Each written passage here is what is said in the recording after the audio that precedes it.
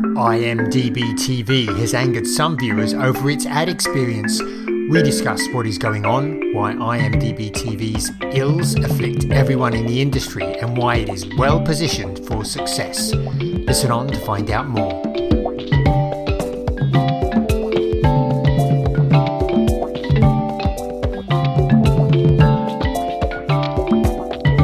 And welcome to this week's edition of Inside the Stream. This is Will Richmond from Video News, and that was Colin Dixon right there at the beginning. Hey, Colin, how's everything? How's your Thanksgiving? It was very good, and I hope yours was too. It was, and we want to just do a shameless plug here at the beginning, right? Because we are going to be doing a live version of Inside the Stream on December 15th on Zoom. We are, and we'd like to invite everybody listening and all your friends to join us. We're calling it Inside the Stream Live 2021 Wrap. As you know, Will and I usually run down the top 10 stories of the year at the end of the year, and we decided to do it live this year. So what we're going to do is we'll get together with you and we will chat about the stories, and then actually I think we're going to try and let you vote on what you think is the top story. So that should be a lot of fun, and as Will said, it's happening on Wednesday, December the 15th at 2:30 Eastern, 11:30 Pacific. And it's free, of course. You can sign up. We'll include links when we post this. And I'm really pumped about it, Will. I think it's going to be a lot of fun. I think it's going to be a lot of fun also. And we'll certainly have plenty to talk about. It's been a busy year, that's for sure. And it's really not over yet. Let's do a couple of our news stories. You're going to get us started this week, and then I'm going to follow up. I am. And one of the stories that hit my radar this week was... Actually, it was announced today, we're recording here on Wednesday afternoon, that Comcast and Disney have reached a carriage agreement for the television networks. And actually, Disney has gotten Comcast to sign up to take its new ACC network as part of the deal. That includes all of Disney's cable networks, including ESPN and Disney-branded channels, Freeform, etc., National Geographic channels. And this new ACC network. So this is a pretty big deal. But what really caught my eye about this, Will, was that there was no mention of any resolution to Comcast and Disney's negotiations over what's going to happen with NBCU's content inside of Hulu. It was reported, I think, last week in the Wall Street Journal that Comcast was thinking of pulling some of its content, which it has the right to do starting next year. But there was not a whisper of what was going on with that discussion in this statement about the TV networks. So anyway, that caught my eye. Yeah, and I wouldn't necessarily expect there to be any whispering or otherwise about what's happening between NBCU and Hulu as part of the Disney deal with Comcast. We talked about this either last week or I guess maybe 2 weeks ago, because last week was the Thanksgiving week. But that's going to be a tricky one for them to figure out for lots of different reasons that we discussed. Lots of Hulu valuation on the line for keeping the NBCU programming in there, but certainly to the detriment of Peacock not having that same programming. Right. So what caught your eye?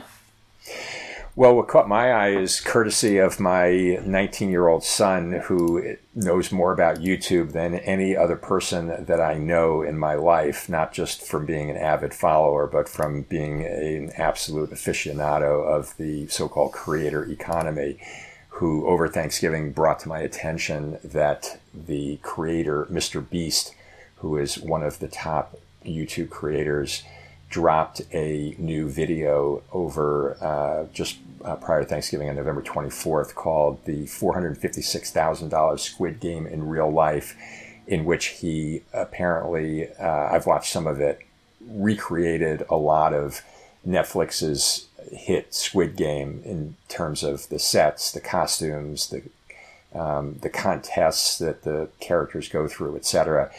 And he has attracted over 133 million views in this 1 week time period. Apparently, it is the most viewed non-music video, non-movie trailer, or non-YouTube rewind video within a 24-hour period. He has, as I say, over 133 million views. He has over 500,000 comments. He has added, I believe, over 5 or 6 million subscribers to his channel. And it's really become a huge phenomenon. The winner of this contest gets $456,000. And I've watched the first 10 minutes or so. It's a 26-minute video. And it's really very well done and very entertaining. And I think fascinating to think about how much revenue this one video has generated in just this 1 week period of time. And I've done a little back of the envelope analysis, and my son has helped me on this because, as I mentioned, he is a real YouTube aficionado. And, we're just guesstimating, but on the advertising alone, that's before thinking about what merchandise or what a new subscriber is worth, anything else. He's probably generated at least a couple of $1 million of advertising just to himself off of this one video over the last week. So it's pretty wild to watch. Yeah, the first thing that when I saw this, the first thing that ran through my head was, wait a minute, can he do that? Is that, isn't Squid Game sort of owned by either the people that created the original show, or by Netflix or somebody? Well, if it drives more viewership of Squid Game on Netflix, I'm guessing Netflix isn't going to complain about it, right? He created a 26-minute promotional video for Squid Game that has driven 133 million views. I don't think anybody would complain about that, would you? No, I guess not. Part of the YouTube economy. I guess it is. So anyway, let's get started. You wrote this week about your experience with IMDb TV, which is Amazon's free ad-supported channel, and you were piggybacking a little bit on what Mike Shields had written about as well with his experience, and it sounds like it leaves a little bit to be desired. Yeah, I think the experience does, and we'll get to that in just a second. As you said, Mike Shields, he gave a pretty scathing review of the IMDb TV experience because he'd actually decided he wanted to watch Mad Men again, and it had left. I think it was on Netflix, and it had left Netflix, and now had been put up on IMDb TV, so he had to watch with ads, and basically, to him, the service the way the ads implemented the experience drove him up the wall. And there were a couple of things that really made him crazy. One was the fact that there were a ton of repeat ads, and that was thing one. And the second thing was that the ads came pretty much at random times, or what seemed to be random times in the show. And remember, of course, this is a show that was produced for television, so it had ads in it originally when it was broadcast. So there are breaks there, but apparently IMDb TV is ignoring those breaks and putting them basically where they want. And this struck a chord with me because I'd spent a lot of time with services like IMDb TV for my white paper, which I released earlier, a couple of months ago, on the FAST services. And so this sent me running back to really sit down and spend a little bit more time with this service, because that certainly wasn't my memory of the service. I didn't find it so obnoxious, or as obnoxious as Mike Shields found it. And what I found was there is certainly justification for what he was saying. I did find, as I found in many services, that the ad breaks really don't. If it is television show, it really doesn't obey the original ad breaks. The ad breaks come pretty much wherever they like to put them.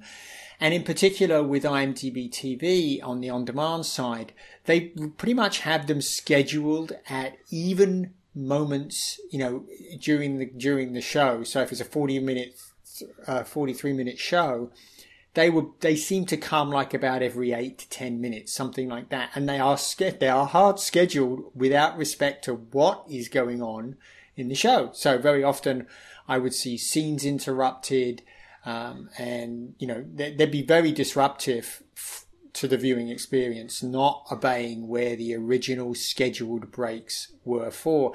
And I was watching a show called Bergerac, which is actually a British show that used to be on ITV. So the ad breaks there also don't obey the American ad breaks. They're not as frequent. So that was definitely one thing. The other thing was the ad repeats, and there were a tremendous amount of repeats across breaks, and I didn't find so many within breaks. He did seem to see a lot of repeat ads in a break. Now, we've talked about this issue on the show. This is a problem.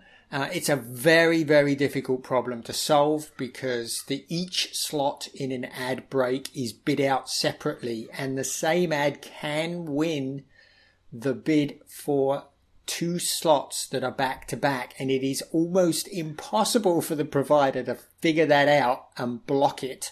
So you can see 2 ads back to back.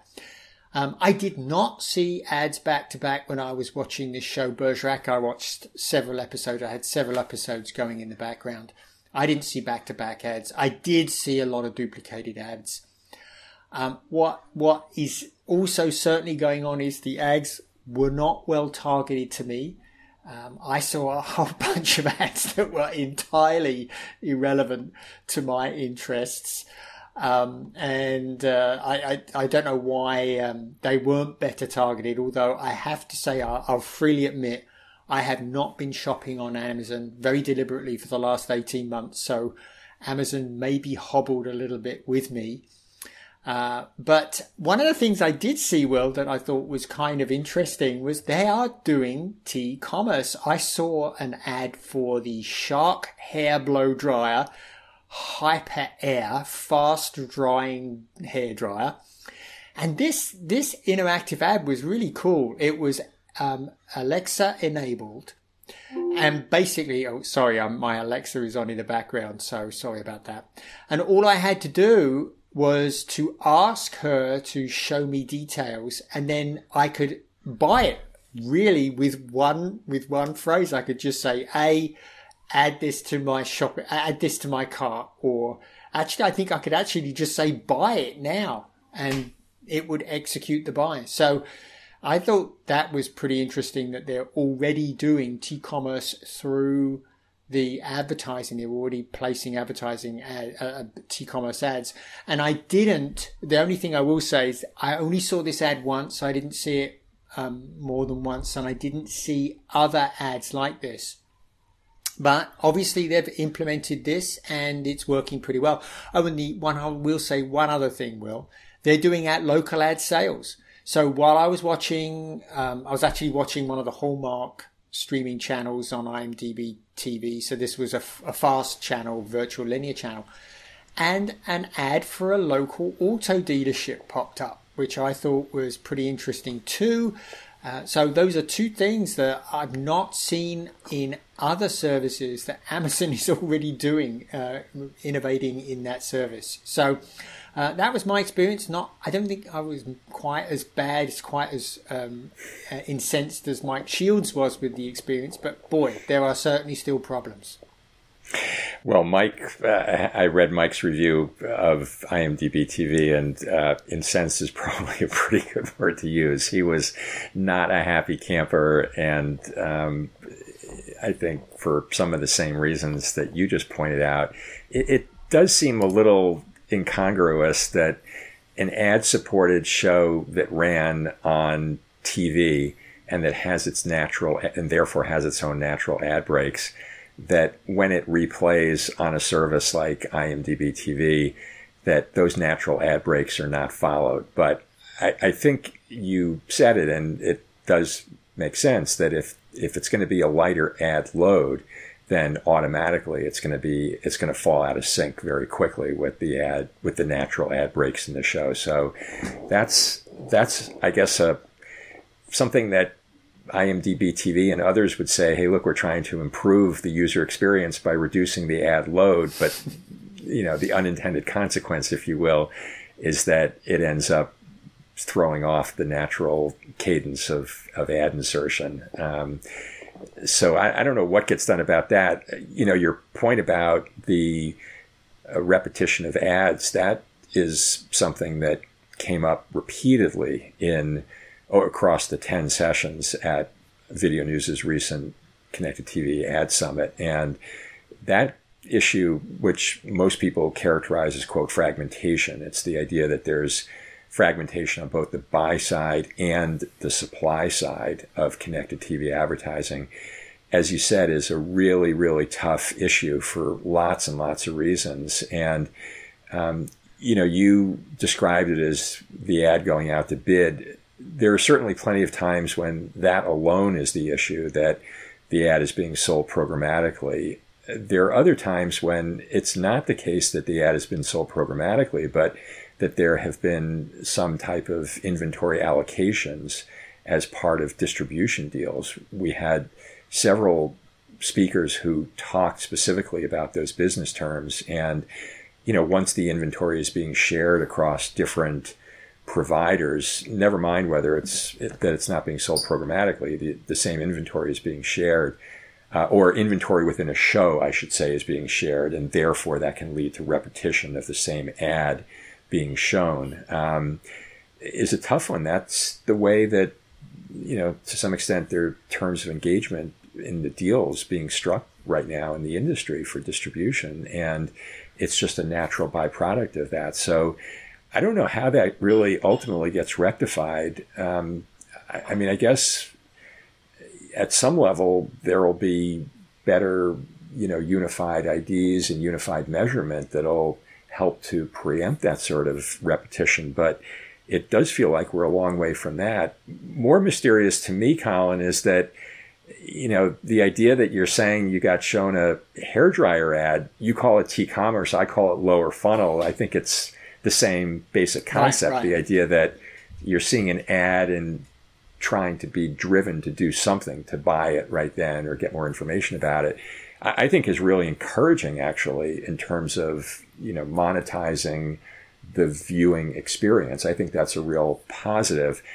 Maybe not so positive is that you were shown an ad for a hairdryer, which by virtue of looking at you right now as we're recording on Zoom, I assume is not something that you ordinarily use. No offense, neither do I. So I am not saying it's any different in my case, but surely there's a better ad that they could show you than one for a hairdryer from Amazon of all people, right? Well, there's still some hair up there, Will. Come on. Well, I'm not saying there isn't, but does it necessitate a hairdryer, the purchase of a hairdryer? I don't know. Maybe the purchase of a washcloth or a towel, but it doesn't. But I got to tell you, Will, look, I am very bullish on IMDb TV. I think just as I am for the whole industry, I think the whole industry's got a lot of growth to go. Yes, we had problems, and I'll talk a little bit more about the other problem that was pointed out, which is the ads falling not on natural breaks in original TV content. But, look, Amazon has in place T-commerce. It has in place local ad sales. It has such a rich data set that I just think it has an opportunity to prosper in a way that nobody else does. The other thing it also is doing is integrating it very closely with the Fire TV experience. This is killer, right? It's going to lead you directly into IMDb TV content. And yes, they do need to rename this, and they are in the process of renaming this, so we're told it's not a good name for the product. But if you look at the Fire TV experience, it's really tremendous. You get in the hero bar, you will see IMDb content right there. I saw, for example, Slumdog Millionaire is available in IMDb TV, so you can watch that for free with ads. It's right there in the hero bar. Also, the IMDb TV app is right there within the apps as well. So it's very, very easy to find this content, and Amazon is directing you into it. And let's not forget, Fire TV is the best-selling streaming media player in the United States and in other markets. It's also the leading player in many European markets. So they have a fantastic platform to really push IMDb TV forward. So I think they're incredibly well positioned, Will, to really become a major force in CTV advertising. I think they've just got all the pieces they need to be incredibly successful as a platform for advertising in television on connected TVs. Yeah, well, I'm certainly not going to disagree with that. They do indeed have all the pieces. But your current experience, I think, illustrates that they're still a ways away from actually harmonizing those and capitalizing on all those different pieces. And until they do, you're going to keep seeing hairdryer ads and this is true. Whatever else. But I would say, Will, that the issues that Mike points out in his piece, Will, they're really industry issues. They're not IMDb TV issues. The issue of repeats, as you said, it came up repeatedly at your ad summit that we just did. Something that everybody's looking at, everybody's working at, and I have a pretty high degree of confidence ultimately that we will solve this. We're already on the way by coming up with a universal ID for ads. That will help. If you can examine a universal ID, then that's a good way of picking up the duplicates and suppressing them. So that's one thing. Now I want to return to this issue with the ad breaks. This is a much harder problem than you would think. So let's talk about IMDb TV specifically. So if you're watching, Mad Men. This was an American TV show. So that would probably have had SCUDdy markers originally for where the ad spots occurred. They may or may not be in the digital version that is being provided by IMDb TV, but even so, the ads that they want to place in them aren't necessarily the same as the ads that the ad positions aren't necessarily the same that they want to put them in. But as I mentioned, they also have shows from the UK. This show Bergerac is an 80s show from the UK, and the ad breaks anyway occur at very different places. So there is only 4 ad breaks per hour in those shows, and they probably don't have SCUDdy markers in them anyway. So figuring out where those ad breaks go is a major issue for the industry, and all services are wrestling with this, not just IMDb TV. And in fact, companies are being formed around it. There's a new company called Spotz, SPOTZ. I have an article about it on my site if you want to learn more. They are really focused on using AI and machine learning to help figure out the optimal place to place ads in any show. I'm pretty bullish on the industry ultimately solving these problems in the long term. But unfortunately, in the short term, we're going to have to put up with a less than optimal experience, I think, for the ads on CTV in AVOD and fast services. But long-term prognosis, I think, as we're seeing with what IMDb TV is doing with commerce and, with local ads, I think it's all going to come. It's just a question of when, not if. Right. Well, I agree with you. I think the question is timing. And from what I heard from across the 32 different speakers at the recent summit was there's a lot of work to be done, and it's not going to be fixed anytime soon.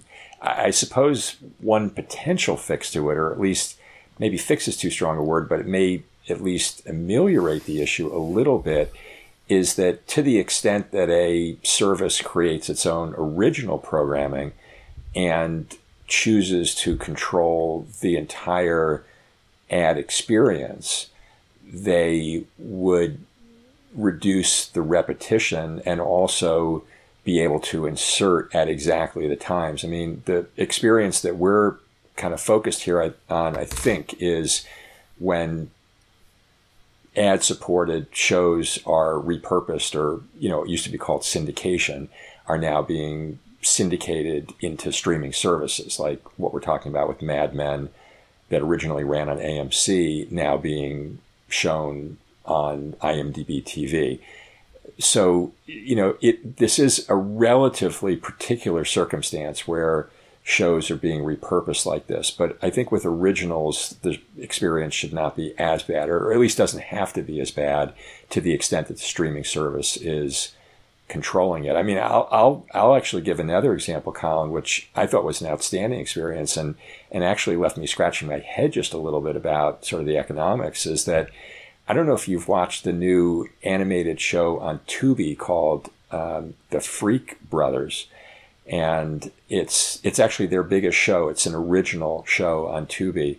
It's very clever, and I'm not typically a kind of animated fan of animated adult animated shows, but I think it's very clever, and it is really light on ads. Like, I think I only saw maybe 2 or 3 ads during the entire episode, which, as I say, felt like, gee, the economics feel a little light here, especially for an original show that took some money. I mean, the characters, the actors voicing the main characters are Woody Harrelson, John Goodman, Pete Davidson. These are A-list type of actors for the most part. So they're getting paid real money. So there's an example where the experience is very positive. And again, it's Tubi's show, and they're controlling the experience. Yeah. And I have to say, as I do not have such a visceral reaction to the IMDb TV experience. The ad load is significantly lighter. I actually I think it's between 9 and 10 minutes an hour, something like that. So you're getting maybe 8 minutes of a 43 minute show is ads, something like that. So which is significantly lighter than you would see in traditional TV. And to me, yes, some of the breaks came at the wrong point, jarring points. But certainly for light watching, if I'm not really 100% focused, it's perfectly acceptable. And the performance in other types of media, so when you're watching a news channel on a fast service, they tend to do better. The ads do tend to come at the right spot. But then again, they're native digital, so maybe it's much easier for them to be able to place the ads in that content. And let's remember, free is free. If you're not paying something, you don't really have a big right to complain about anything either. So this is true. But as you know, the experience is so important because it's probably the biggest arbiter of how long people will watch. They really annoyed Mike Shields, and he probably didn't watch as long as he would have if the ad experience had been a much better experience. And when you're talking about ads, that really matters. So that's why these issues matter. But they'll get fixed. It's just going to take a while, I think, for some of them. Or maybe Mike should just stick to SVOD and pay if he's if the ads are so intolerable, the experience, then you can always pay. There is always that. I bet he could buy all the seasons of Mad Men on Amazon right now. I'm sure he could. Anyway, well, I'm sure when we do our Inside the Stream live on December 15th, again, free to listeners, 2:30 p.m. Eastern, 11:30 a.m. Pacific, we will be talking about connected TV advertising. We will be talking about lower funnel and T-commerce. We will be talking about FAST, and we will be talking about everything else that was very much on our minds during this 2021, and as we look forward to 2022 as well. Yep. So please sign up, join us, come and sit in on that. It's going to be fun. We'd love to have you there. We'd love to have your comments and your questions and your voting on what you think is the biggest story of the year. So anyway, looking forward to that on the 15th. Absolutely. That's all for this week, Colin. Thanks, everyone, for listening in on this week's edition of Inside the Stream, and we'll see you all again next week.